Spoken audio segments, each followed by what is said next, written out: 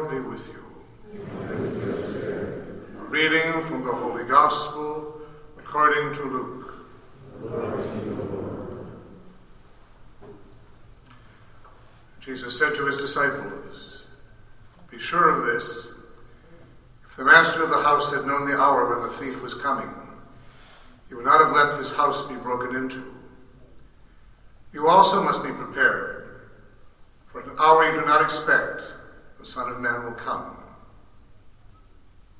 Then Peter said, "Lord, is this parable meant for us or for everyone?" The Lord replied, "Who then is the faithful and prudent steward, whom the master will put in charge of his servants, to distribute the food allowance at the proper time? Blessed is that servant whom his master on arrival finds doing so. Truly I say to you, he will put him in charge of all his property.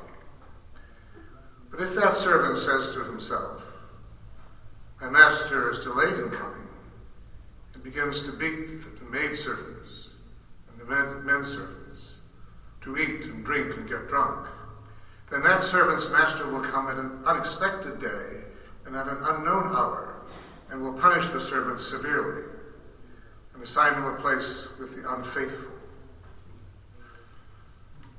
That servant who knew his master's will, but did not make preparations nor act in accord with his will, shall be beaten severely.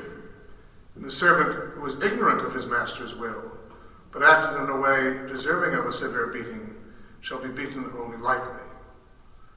Much will be required of the person entrusted with much, and still more will be demanded of the person entrusted with more." The Gospel of the Lord. Praise to you, Lord Jesus Christ. St. Paul, in writing to the Ephesians, tells them about what has been given to him by way of his ministry. And he understands also, and he tells them they must understand, he has come to tell them about the mystery of Christ.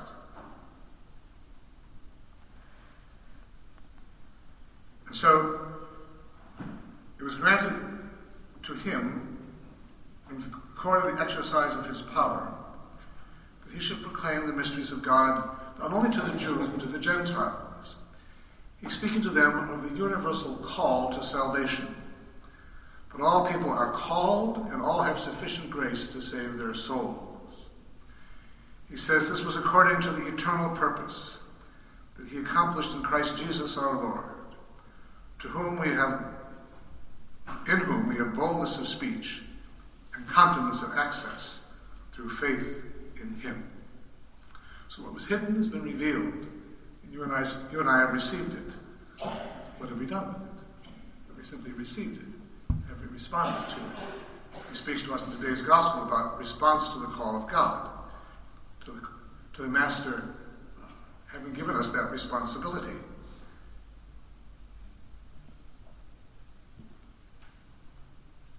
It's easy for us to forget that the Lord is coming. And what's more important, to the point, he's here. He's always present. He's always passing by, as St. Josemaria Escrivá said. He's always with us. We're aware of 1,000 other things, but we aren't aware of him. And because we aren't, we very often become lost. We begin to wander around thinking that there's really no reason to be concerned. After all, I'm all the time in the world, and there's a whole world out there for me to enjoy. There is, in one sense. In the other sense, everything only has value insofar as it has value in him. If the Lord isn't at the center of it all, everything loses its value and everything is out of balance. He does tell us, though, too, it's good. The servant who knew his master's will, but did not make preparations nor act in accord with his will, shall be beaten severely. And the servant who was ignorant of his master's will, but acted in a way deserving a severe beating, shall be beaten only lightly. Observation with responsibility comes an accountability. And you and I have been given much. We have. So we're going to be accountable for much. That's wonderful, because with what we're given, it isn't just a matter of burden. It's a great joy. What what God has given to us. He's given us the grace to respond to him. He's given us his love, his friendship, his affection. He's given us the sacraments. He's given us the Eucharist. He's given us freedom. And now we must respond to that grace. We must answer for it now and at the end of our lives. Today we celebrate Saint Anthony Mary Claret. And he was born in 1807 in Spain and became a bishop, traveled. Became the Bishop of Santiago in Cuba and returned to Spain and eventually died in France. I'm going to read you a short section of something he wrote. It's a work on the love of Christ driving us on. Driven by the fire of the Holy Spirit, the holy apostles traveled throughout the earth.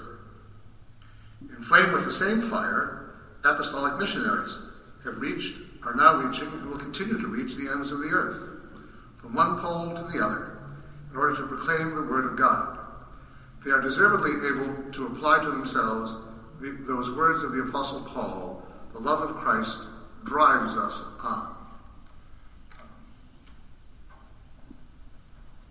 We should hear those words too. The love of Christ isn't something we've just heard, as St. Paul said in the Ephesians. It drives us on to be missionaries and to be saints. But first, saints. Let us pray.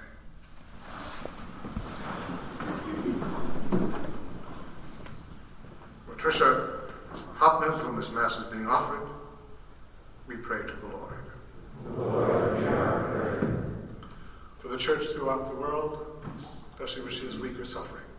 For the Church in Cuba, for the healing and strengthening of the Church in our own country, we pray to the Lord.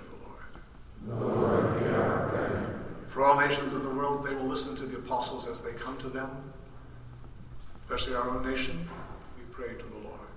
Lord, hear our prayer. For those who are sick and suffering and dying, the lonely, the frustrated, and the confused, they will respond to the call of God to serve him in their suffering.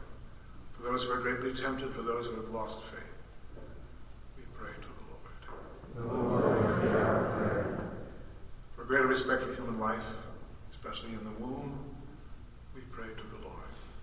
Lord, hear our prayer. For an increase in vocations to priesthood and the consecrated life, especially from our own parish and diocese, and those young men and women who will have the zeal of St. Anthony Claret. For a greater reverence for the apostolic call of marriage in a single life, we pray to the Lord. Lord, hear our prayer. For our bishop, priests, deacons, and seminarians, and for the American hierarchy. Having become holy themselves, they will then be able to preach to others. We pray to the Lord. Lord, hear our prayer.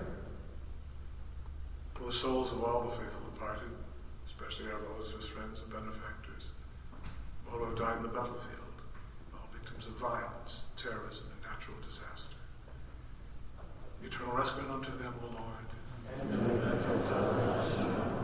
May they rest in peace. Amen. May their souls and the souls of all the faithful departed, Through the mercy of God, rest in peace. Amen. For those who suffer from scandal and those who have caused it, we pray to the Lord. Lord, hear our prayer.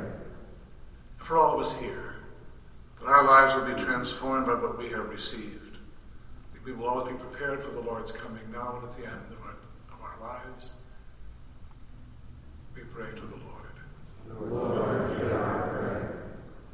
We now join our prayers to those of the Queen of the Apostles as we sing.